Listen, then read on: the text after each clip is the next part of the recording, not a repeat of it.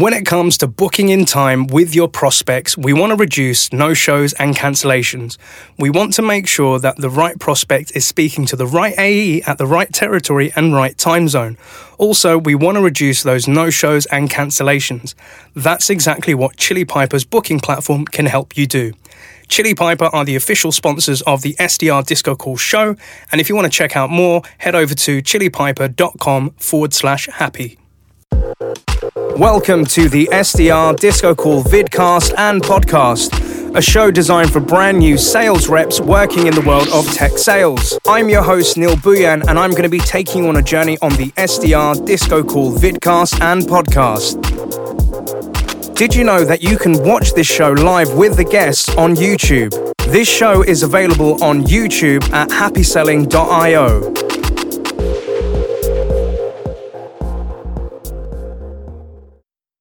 Hey there, listeners and watchers. Welcome to another episode of the SDR DiscoCall show. And today we have a very exciting guest. But before I dive into the guest, a gentle reminder for our listeners and watchers, if you're listening to this in your local podcast platforms such as Apple, Spotify, etc., please make sure that you comment, like, and subscribe. And also, if you're watching this on our YouTube channel, please like, comment, share, and subscribe so we can get this message out to more people. Now, our guest that's coming into today's show is somebody who reached out to me, and I love it when reps reach out to me asking if they can come onto the show. The only difference with this one was this person had a bit of an athletic career and it circled around the world of UFC. So I'm not a sporting man by any stretch, and I'm not into UFC, but a lot of my friends are. So when this individual reached out, I went to my network, my friends, and I said, hey, there's this dude that wants to come on my show and he's been in UFC. Do you know this guy? And my friend then sent me a Wikipedia link and said, Neil, get this guy on the show. And I was like, okay, bro. So John, if you're watching, thank you very much for the link and recommendation. And yes, I researched a bit, checked out a bunch of content on YouTube, and I was like, whoa, this dude's like in the SDR land and he wants to come on my show. I was like, yay. So without further ado, Chris, welcome to the SDR DiscoCall show. How are you doing today, sir? I'm doing great, Neil, and thanks for having me. I appreciate this opportunity of being on the show. I've been listening to the SDR Disco podcast for a while. When I got in the game of tech, the first thing I said is like, hey, listen, I got to understand this SDR game and I got to understand exactly how it works. So I got to listen to some podcasts, and there really wasn't many podcasts out there. And then I came across yours, been a game changer. So thank you for giving life to this great podcast. Woo! I love that. Thank you so much, Chris. And it's a pleasure to hear that it landed in your ears and it's been helping you out. But Chris, for the listeners and for the watchers out there, could you tell us, like, who are you? Where are you based in the world? Where do you work? And what do those guys and girls do? Yeah, my name is Chris Cope. I'm based in Southern California, and ironically, Corona, California. I work for a company called Crowdbotics. We build apps, and we do a lot of dev work as well too. Was an SDR there for about a year, and then I recently got promoted to account executive. So time to play with the big boys. Got the call up, and I'm excited. So. Jeez. Yeah, we're only 2 minutes into this and I'm already feeling pumped, Chris. I love this. Again, based out in Cali, and again, ladies and gentlemen, Chris is joining us like 5 a.m. in the morning for us. It's like, 1 o'clock in the afternoon in the UK today in June 2022. But Chris, outside of sales, before we jump into your stories, like what do you think, what things float your boat? What do you like to get up to in your spare time, sir? Yeah, well, of course, my resume has always been, martial arts. I did fight for the UFC. I know Dana White. I mean, I was able to be on the Ultimate Fighter, season 13. My coach is Brock Lesnar, and I've also been in sales for a long time. The whole time that I was training and fighting, I was, in sales, and the UFC has been kind of like my calling card. And now I'm retired. The whole name of the game is being in tech. But what I like to do on my side time is hang out with my family. I got a 3-year-old son. I like to go to the beach. Orange County, Huntington Beach is about 40 minutes from me. And of course, I'm retired now, but I still do a lot of Brazilian Jiu-Jitsu. And I recently got into the sport of triathlon. So I signed up for a half Ironman, and I got to do that basically in December. I absolutely love that. And dude, you've just got this aura of energy just like spurring. I don't know if listeners, but you can feel this, but I can definitely feel this as well. And for the listeners and watchers, what I like to do with every guest that comes onto this show is put links to the LinkedIn so you can obviously connect with Chris once you've watched this episode. But I'm going to be putting some links into his UFC content, checking out his previous season and YouTube videos, because I think it's got a very cool story, and we're going to be diving into bits of that today. So Chris, like, again, before we dive into the professional sales work, and as you said, like, you had a marriage between like doing training and you were also doing sales as well. I think for a lot of our listeners who are fans of UFC, could you kind of like walk us through, like, how did you get into that gig and kind of what was going on in that world? What did it mean to you? And then, what was the catapult into sales thereafter? Yeah, the funny thing was, I don't even know how I ended up in fighting, because I played sports, my whole life. I played basketball, I played soccer, I played baseball, and I was playing college basketball, and I would do martial arts kind of on the side. And then eventually I was in a game and I was driving the hole, and I went for a layup, and I'm 6'1". They had me playing the 4 or 5 spot. So I'm guarding guys that are like 7 feet tall. And I'm like driving the lane, and I got these big arms swapping, and then all of a sudden I make it in. I'm like, okay, this basketball's not for me. These guys are massive. It's just not gonna make sense. And I remember going to my coach's office, and he said to me, well, what are you going to do now? You're leaving basketball. He looks at me like, you should be like a Navy SEAL. Well, I ended up getting involved in martial arts instead, which has always been a passion for me. And next thing you know, I'm doing regular traditional martial arts. Some kickboxers come in the martial arts school. They beat up all the karate guys. I ditched the gi. I put on some boxing gloves. And then before you know it, I'm doing Muay Thai fights. Developed a little bit of an identity, and I gravitated towards that. And next thing that basically happened was I fell in love with it. And then before you know it, somehow in some way I was able to actually make it to the UFC. I was never I never had God-given athletic ability, and I pushed and I pushed and I pushed, and then eventually I made it on The Ultimate Fighter. I tried out for that season 5 times, and then eventually I got on season 13, and it was kind of iconic because, I went to UFC 100 in Las Vegas, and that was a significant thing, and I was running past all these people, and I remember seeing from like the nosebleed seats Brock Lesnar weighing in, and he was like a little ant, and then all of a sudden I make it on CG 13. Dana White's in front of us. He's like, hey, I want you to welcome your coaches, Junior Dos Santos and Brock Lesnar. And then here I am, like, right in front of him. He's like 5 feet away. I'm on his team. And, we basically bonded with him for, over 6 weeks. And then that led to the UFC.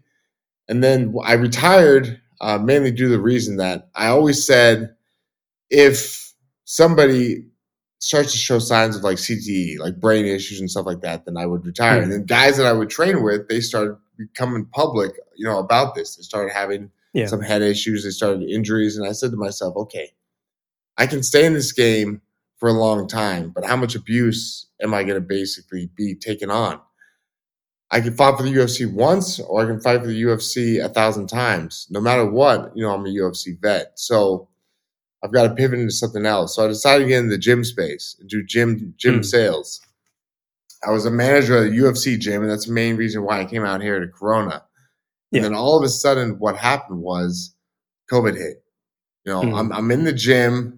The TVs are on. They call the NBA game because somebody tested positive for COVID. They call it an NHL game.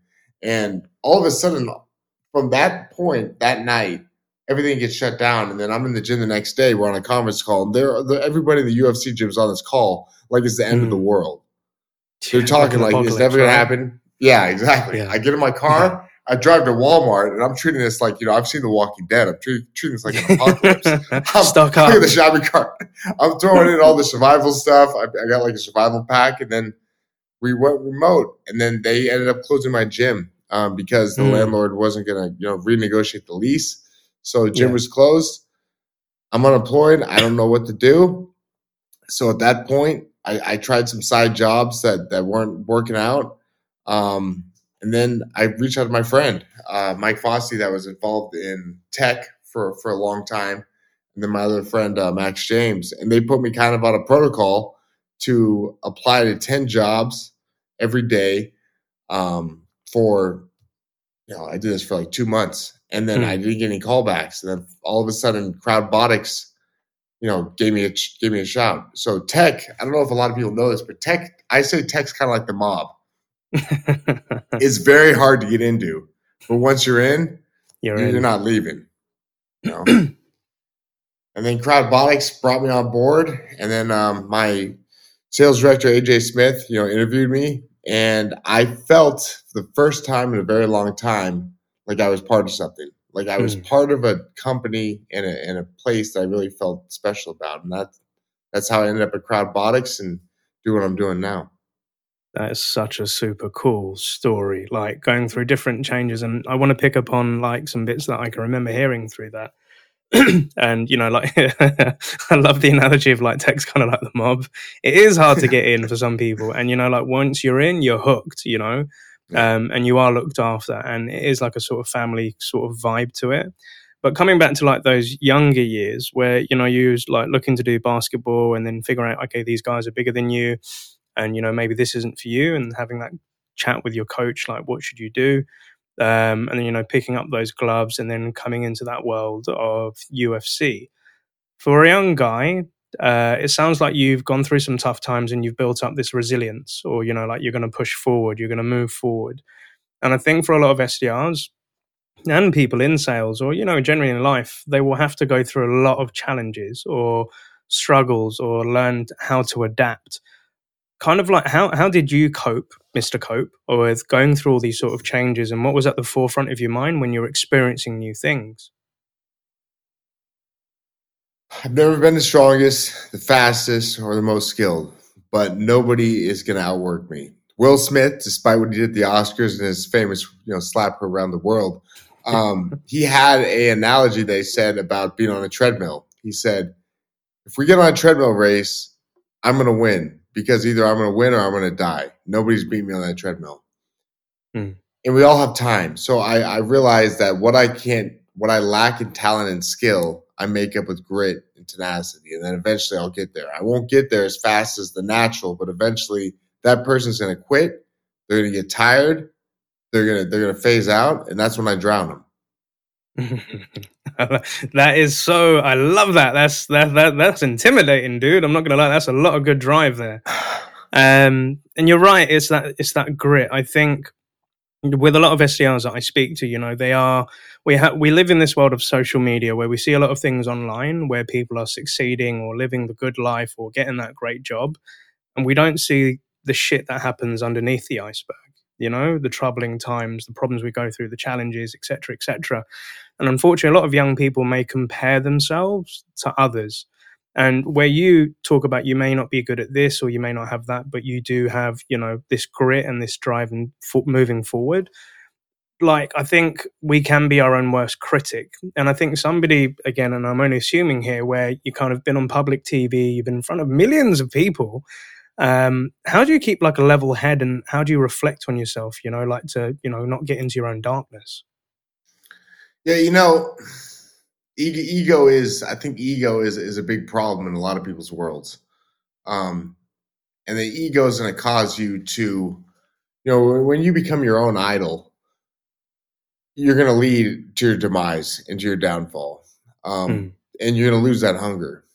Now, you have to have that mentality of always climbing the mountain. And I use this UFC thing as a hook. That's it. Like when I connect with people on LinkedIn, it's former UFC vet, works in tech, looking to connect. You're going to accept me because all of a sudden you can go run all over your buddies and say, hey, this guy just requested me to be in the UFC. Yeah, same here. Same thing happened here. Yeah, it works. So I use it. I use it as a business card. But ego is one of the worst, I think, is the worst attributes in sales because I think sales is 20% talking, 80% listening. And when you're only talking about yourself, nobody's going to want to hear that. You can't actually give a prescription just somebody you're talking to, and to qualify them and everything else. I seen a lot of people in the fight game, be egomaniacs, and it's a problem. And they're not gonna. They end up phasing out. They're yesterday's news. You take someone like Dana White, for example, right? Mm-hmm. The guy's mad humble. He's not. He's super chill. Like when the season wrapped for the Ultimate Fighter, not a lot of people know about this, but when the season wraps, the cameras turn off. Dana comes and picks you up at the Palace Station Hotel where they house us after we leave the house, and it's just him. Like we come walking down these stairs. There's no security. It's just Dana White standing there with the driver, and we get in a car and we drive to. He takes you to this fancy Vegas restaurant, and we had like a $10,000 meal. And I remember he tipped him $5,000. Jeez. So that waiter must have been living life, right? But that guy, even at the level that he's at, he's super humble. And I've come across a lot of celebrities as well too they treat people they act as a regular person, and they're super humble. And I think that's a very good point. I was having this, kind of weighing in on a conversation with Morgan J. Ingram, so great SDR trainer out in the States. And he kind of, put a tweet out talking about celebrities and the way that we, give so much praise to these people and stuff like that. And I kind of weighed in and I said, what I realized, because I've worked in a music career and I've met a lot of famous people and, affluential rich people. And what I realized was sometimes we're a fan of their art, but we may not be a fan of the person. So I've had a lot of great people, great musicians where I love their songs. And when I've met the actual people, I think they're a complete dick. They're not really nice. And it's sometimes I've met other artists or, other influential people where I'm like, you're exactly like the way that you put yourself in your videos, in your profile, in your work and all of that. When I met you, you're a very down-to-earth guy. And I had this experience with a sales trainer, again, in the US, John Barrows, where I'm a sales trainer and I was going through a rough patch. And I reached out to the dude on on Instagram, it was, and I had to send him a video message saying, hey, John, do you know what? I feel really effed up at the minute. I don't really know where I'm going with my business. And I just said, I would appreciate your comment because I kind of saw him as a mentor, as a teacher, right? And this guy is super successful and he's done a lot of things and I aspire to be somebody like him. And what really got me, that made me happy, Chris, was he said, look, Neil, I'm growing this company. I'm doing CEO shit and I don't know what the fuck I'm doing. I have no idea what the hell I'm doing. And that for me was that aha moment. Like this guy that I'm looking up to, who's kind of like a sales celebrity, he's humble, he's being realistic and I know how he feels and he's keeping it real, and it's those sort of people that you respect. And you're right. Egos can sometimes get the better of us. And unfortunately, social media can, exasperate that and make it a bit of a problem. But for somebody like me, and I'd love to ask your advice, like I'm running this YouTube show. It's not huge yet. But I do get a lot of likes. I get comments. I do sometimes get a little bit of hate. I'm not going to lie, but I don't publicize that. How do you deal with having this how did you find dealing with that newfound attention or people actually knowing who the hell you were and a little bit more about maybe you was comfortable with them knowing? Yeah, I mean, when I first got on the Ultimate Fighter and I came off that show, they told us that our lives are about to change. Things are going to be a little different. Random people that we don't even know are going to come up to us and start talking to us, and it's going to be a weird thing. And I'm like, yeah, whatever, right? Mm-hmm. So the show wraps, and we had to sign these confidentiality agreements where we couldn't tell anybody where we were. So we basically dropped off the grid for 6 weeks. The job that I was working at the time, they gave me the leave, which is, I appreciate. But we signed a lawsuit agreement, basically meaning if we talked about the show, we could get sued. Yeah. So all of a sudden we come back in 6 weeks and everyone's like, where were you? Oh, I can't talk about it. It's like we're like a government assassin, right? No, mafia, right? It's the mob. It's the mob. Dude, I signed some serious legal documents where I can't talk about it. Yeah. And then all of a sudden what happens is I'm in a car and a guy looks over at me and I did this thing on the show, which is always going, woo, right? This guy looks at me and he looks at me like he knows me. And then he goes, woo. And I'm like, oh, dude, it's happening. And then randomly this would happen. Random people would come up to me and start talking to me. And I felt like Edward Norton in Fight Club. If you remember that scene where like he's walking around and people know just who looking he is, at, exactly. Yeah. And it was kind of weird. And then I'd get, like, I had my cell phone number on Facebook. I was getting these random texts and people wanted to hang out, and, you know, and then what I finally realized was this is just part of the game, and you just gotta run with it. You gotta take it for what it is. But I learned a lot of stuff that I pivot that now into, you know, the SDR stuff of how you can take that image and that identity of whoever you are or whatever you are, and then make that your brand. Then once you have your brand, you then market that to people and then tell them why they should connect with you, why they should meet you, like how you're cool. And then it gets that conversation starting, and then you just have a conversation with people. I love, absolutely. And so it's great to hear that, you know, you understand it's part of the game. You've had to adapt it with something probably quite weird where people know you for something. And I kind of had a little bit of that last year when we came out of lockdown, and I met a few SDRs in London events. And people say, "Oh, Neil, nice to meet you." And I was thinking, like, I don't know you. And there's, "Oh, I listened to your show. You commented. You replied to my thing." I was like, "Oh, yeah, cool. Nice to meet you." Like, again, it's on a very small scale compared to perhaps what you've gone through yourself. But, you know, it's part of the game, and it's about building that personal brand, you know, for things that you're known about. The only thing that I can equate it to is I go into a lot of coaching gigs or manager gigs saying, like, "Yeah, your coach or your manager is a rapper." And a lot of my reps will look like, "Okay, he's a bit old school. I don't really think he's up to date." And then we'll have some sort of team building exercise or a party, and hey, I can spit some bars, and I hit them, and they're just like, "Whoa, like, you're good." And I was like, "Okay, thanks." He said, no, but you're good. Like, I know you said you was a rapper, but everybody says that, but you actually do that stuff properly. And I was like, I do what I say I'm going to do, right? But it's an icebreaker, and I use it in my trainings, and, you know, I talk about all that stuff. But you're right, it's kind of like, it builds a little bit of a persona around you other than just being that sales dude or that salesperson. And I love that. But as you said, you're able to pivot those things into that SDR role. So I'd love to come back to, you know, like looking at your LinkedIn at Crowdbotics, where you entered this SDR gig. And this was something, you know, relatively new for yourself. You've broken in with the mob. You've been accepted by the family. You're one of the paisans. You're there. What was that first experience like? And what was going through your mind of, you know, changing from this fighter mentality into this, you know, tech SDR gig? What was that like for you?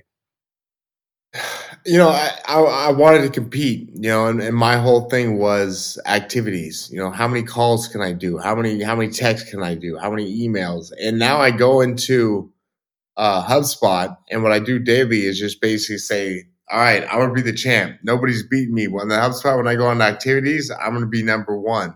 You know, I'm going to beat everybody, you know, in all categories. And I make it a competition, because our company is 100% remote. And when you're just 100% remote, the engagement, the camaraderie, it's a hard thing to, you know, to kind of replicate. But the competitive edge is key. And I believe that you always want to find ways to sharpen the sword. So just like in fighting, where I pay a striking coach, a grappling coach, you know, a strength and conditioning coach, you know, now I'm going out to programs, finding out how to be a better copywriter, how to write persuasive emails, how to, you know, studying human psychology, studying sales systems.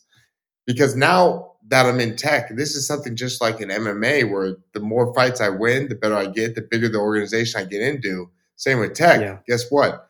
The more numbers I put in, the more commissions, the more I rise that ladder, and the more I can make a name for myself and become a hired gun.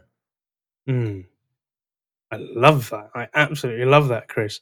And you're right, where, you know, having this competitive edge to yourself, like where you want to be top dog, right? And you want to be crushing those numbers, crushing that activity. But equally, like you said, like becoming better at certain skills. So like where you're saying with MMA, you'd have different coaches for different strengthening and conditioning with your body, and relaying it to like writing better emails or, you know, doing better calls. And this is kind of like a thing that, for our listeners out there, with SDRs, you may find that you're super great at cold calls, or you may be super great at social selling, and you may be really good at one thing, and you may focus a lot of your time and efforts onto that. And the advice that I give to SDRs is you should be able to manage all the different crafts or different channels that you could be, you know, a remote seller. So again, you don't have to be 100% great at writing emails or 100% great at, you know, being on LinkedIn if, you know, one of the other channels is your strength point. but mastering it and doing those moves is what makes you an all-rounder, so that if at any point something's not working, you can pull on another way. So I'd assume, again, to assimilate it to fighting, where you may be kicking a lot, then you're realizing, okay, you're in a short, you're in a very enclosed space, so maybe you have to punch and do like close punches, and kind of relate that to your SDRing. But where you're, being top dog and you're in a HubSpot and then you're becoming a better professional, a sales professional, what other things were going on, like being in a remote company? Because as you said, the camaraderie, like the engagement with your team, it's not there. And perhaps a lot of our listeners are remote SDRs. They're on their own, they're in their home office, they maybe only see their team once a day on Slack or Zoom. Like, what things would you say to them to keep them motivated, to keep going forward?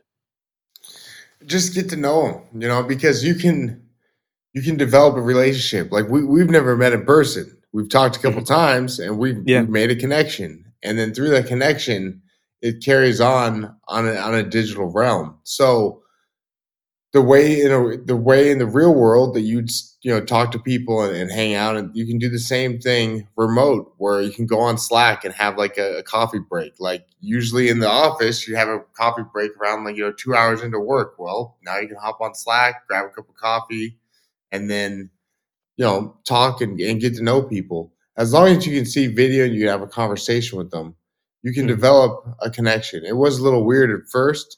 When I first started the remote stuff, I'm like, I didn't have a computer. My wife, bless her soul, bought me a great laptop to get started. But I was like trying to get in the room. I couldn't get in the room. I couldn't turn my camera on. I couldn't. It's like I was reborn all over again. Yeah. I felt like Neo in the Matrix, where he finally started to understood like what the real world is now, and he's like got to learn to walk again. And it was a completely different thing. But the camaraderie thing, can be hard, but you just have to find different outlets that you can do that in. 100% agree. And you know what? Like, I think where I faced this element of being like a remote manager with my last team, we were having like daily stand-ups, we were having Zooms, we'd have after-hour chats, and this was all done remotely.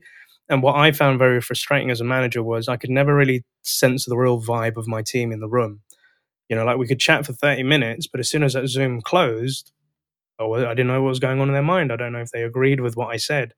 And my team kind of gave me a wake-up call when I finally met them face-to-face, where I said, like, do you remember, Neil, we're a real team based out in Amsterdam, but you're the remote manager. You're the only one that's remote here. You're based in London, right? So it's important for you to come out and meet your team every now and then, or, just come out for drinks with us. Because I used to be really opposed to getting to know people outside of work, because I used to think, dang, that's my time. And no, work's ended. Like, I don't do that shit after work. But having those chats, having those beers, or, it doesn't have to be alcohol, but making time for them. Or, like when we had one-to-ones, I'll just say to my rep, I was like, look, let's forget about work today. I just want to know, like, what's going on in your world? How are you? And like, what have you been up to? Like, how's life? And is everything okay? Is there anything you want to talk about? And equally, I would share stuff. And that's how I'd create that connection with people remotely, because it is a bit difficult trying to do it over like a Zoom. But again, it's the energy, I think, that you bring into the room. Like I said, when I've connected with you, I just feel this vibe from you, Chris.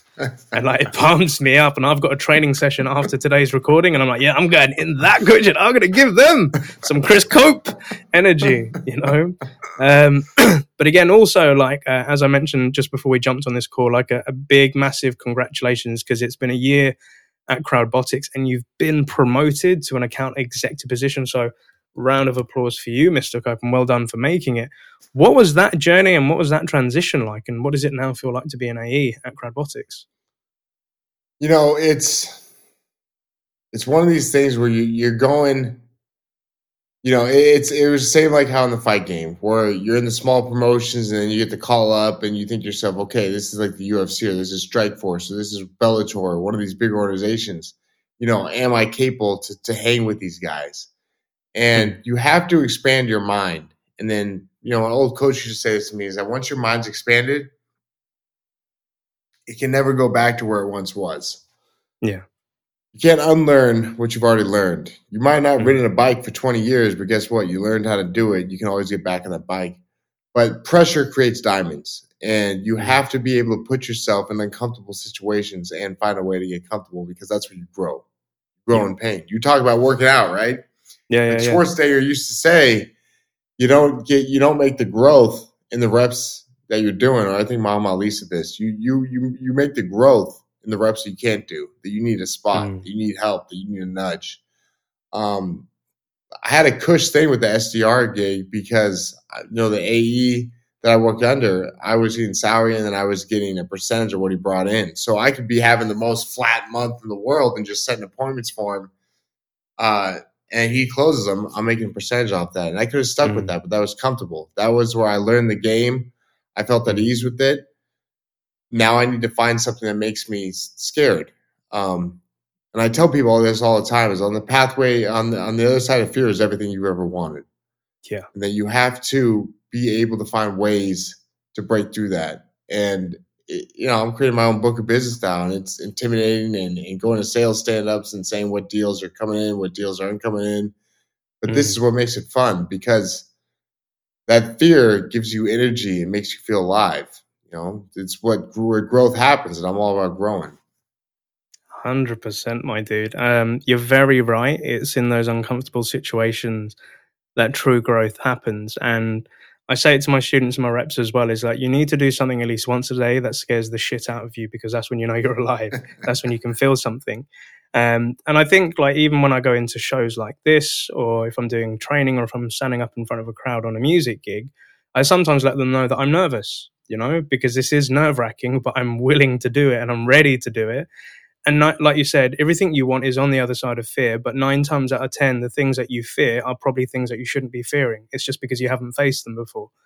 But once you've faced it and you've done it over and over and over again, you grow more confident and you're not as worried about it, right? And I love that analogy of, like, it's the growth happens in the reps that you can't make. And it kind of reminds me, like, when I am in the gym or if I'm in a HIIT class or something, and I want to give up, like, I'm sweating buckets and I'm like, all my energy's gone. I kind of remember this 40% rule that I learned from the David Goggins book, Can't Hurt Me. And he always says that, like, when you get to that last depleted point where you think you can give up, know that you have that 40% still left in the tank and you can keep going, because you are stronger than you think. It's all in the freaking mind. And this thing can play crazy tricks on us and, make us try to stop going into sort of things. And you know what? It's funny because I met a young SDR yesterday for dinner. Shouts out to Matt. And when I was speaking with Matt, he was somebody that came to me on a Zoom where he was out of work. He was an ex-recruiter and he wanted to get into the SDR gig and he was finding it freaking difficult. Right. So I just gave him some career advice, made some introductions. I'm really happy to say he's now a full-fledged SDR. But the one thing that Matt kept saying to me at dinner was like, I'm not really a great salesperson. I'm not really, pushy, and I'm not really cutthroat. That's just not me. And I said, I used to think the same way. But I said to him, you have to be very careful how you talk to yourself. If you keep saying to yourself, I cannot do it, or this isn't for me, or, I don't think I'm going to be great at it, you can talk yourself out of some great opportunities, right? So obviously you have your own mind, Chris. Like, what's your self-talk like? How do you get yourself pumped, or, how do you face adversity and, like, push through? How do you talk to yourself?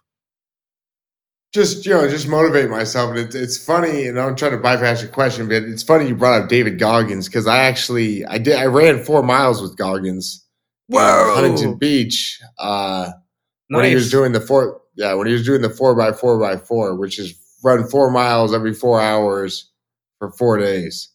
And dude, that guy is 100% the real deal. Like, literally, we all found out he was going to be at the pier at a certain time. We show up, and then all of a sudden, right when I get there, he takes off running. And this guy runs like a gazelle. I was just trying to keep up with him. And it was like running have you ever seen Rocky when he's running and all the people are following after him? That's how this run with Goggins was. It was running through the Huntington Beach Pier and, like, knocking people over and trying to stay up with this guy. And we finished. Everyone's breathing and about to puke. And then he's just standing there, glistening in the sun like he barely even broke a sweat. And I read his book as well, too. And I realized that it is about the talk. And when Goggins talks about that 40% rule, it makes a lot of sense, because we want to quit too easily. And we get to the point where we feel like we're a failure. We've had people hang up on us. We've had people call us names. we have people not book meetings, and that is where you grow. Right when you're about to quit and you feel like you're not going to be able to make this thing happen, you have to realize that it can't happen, and this is where things start to turn, for the better. Negative self-talk is the worst thing you can possibly do. You got to be able to laugh it off. I tried to book a guy for the meeting the other day, and he texted me back and he says that I should reach back out to him in 2064. And I'm like, wait, that's like 40 years from now. And he said, it's like, thanks a lot, peace. He's like, thanks a lot, peace out, pussy, right? Like the guy's looking for a fight. So I'm like, okay, this doesn't make sense. All right, so I kill him with kindness, and I don't press the matter. I could have went the complete other direction and got crazy on him, but that's what he wanted.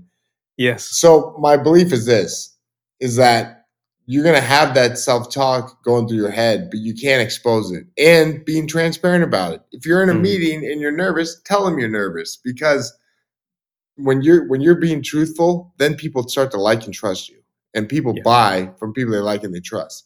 When they see you're nervous, you're sweating, you're stuttering, and you don't tell them that, then they're like, okay, this person's not being transparent. I don't trust them. They're hiding things from me. And that's what I try to do with everybody, is be completely transparent. And I run the operation like a doctor's office, right? If you go in for surgery, like, have you ever had surgery?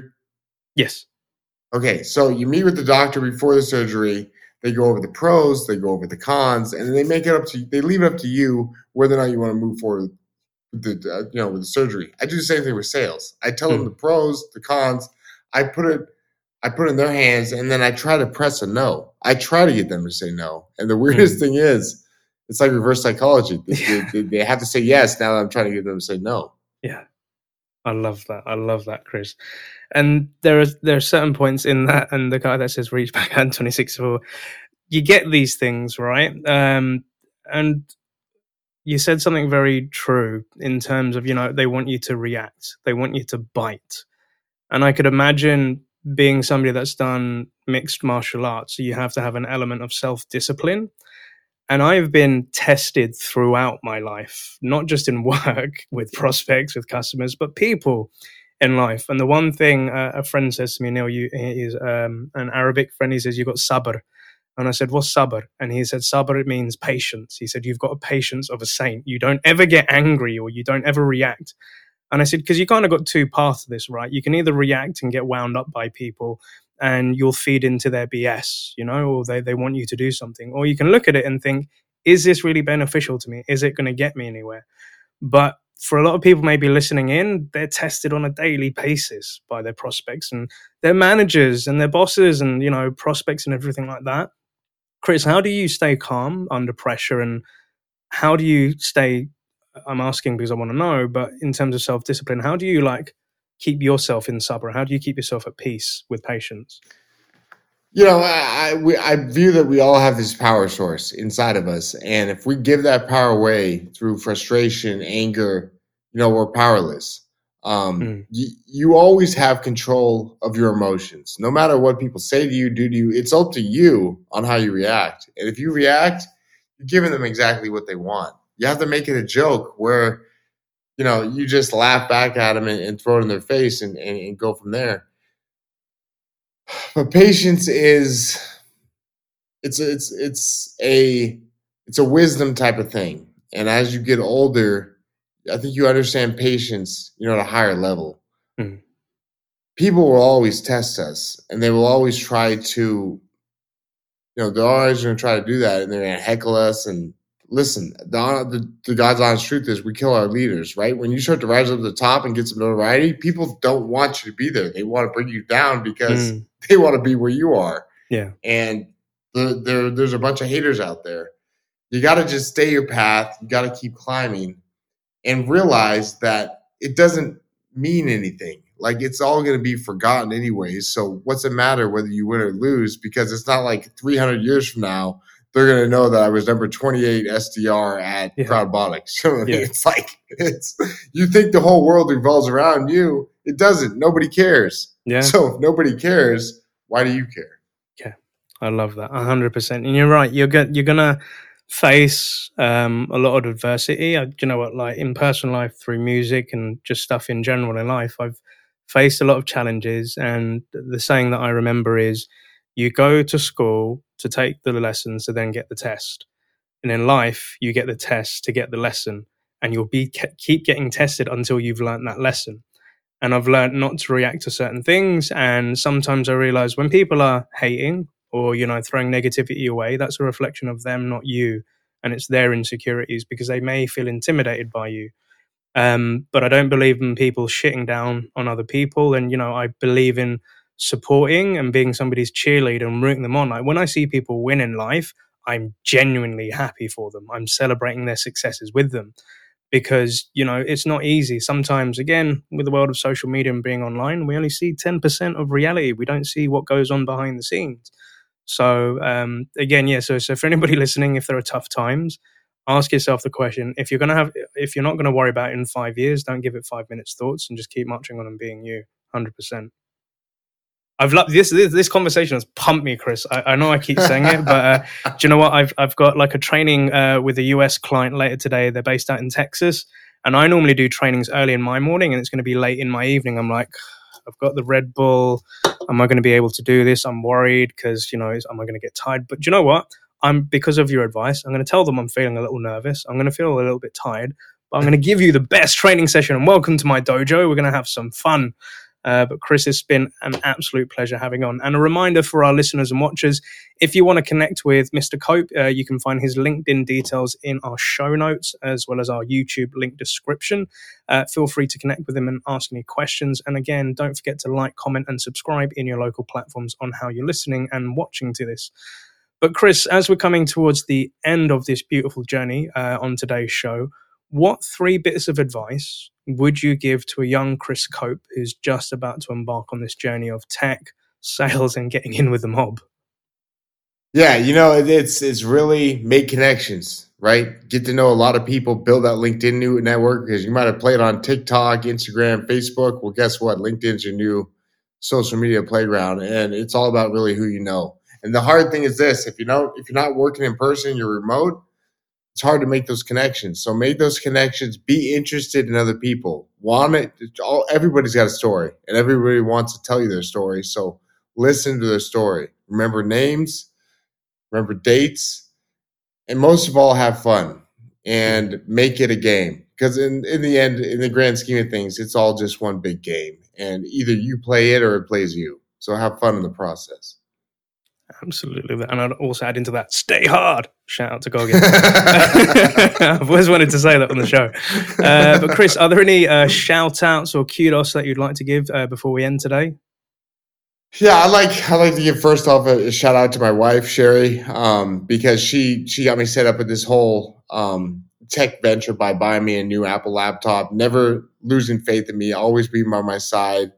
And for my son, Bodie, that I'm always inspired, my parents, my family, my manager, AJ Smith, that believed in me and pushed towards me, and just Crowdbotics in general, that the camaraderie that they've built, that they made it be like a family. This is a company that while I was working there, I lost my father and I lost my grandmother, and they were there for me, like family. They gave me the time that I needed, and they treated me like, a significant other. And that's very hard to find in a company that feels like family. So shout out to Crowdbotics as well. Dude, that touched my heart deep, and a shout out to all the team, the missus, the kid, and everyone, and shouts out to your family as well. So ladies and gentlemen, again, appreciate all of you listening and watching this in. I think this was a great episode. We have a UFC vet turned into SDR in tech. We got some bars in there. We go. Stay hard, people. But Chris Cope, thank you so much for joining. Have a great week, and most importantly, happy selling, sir. Thanks a lot, Neil. Thanks for having me. Appreciate it.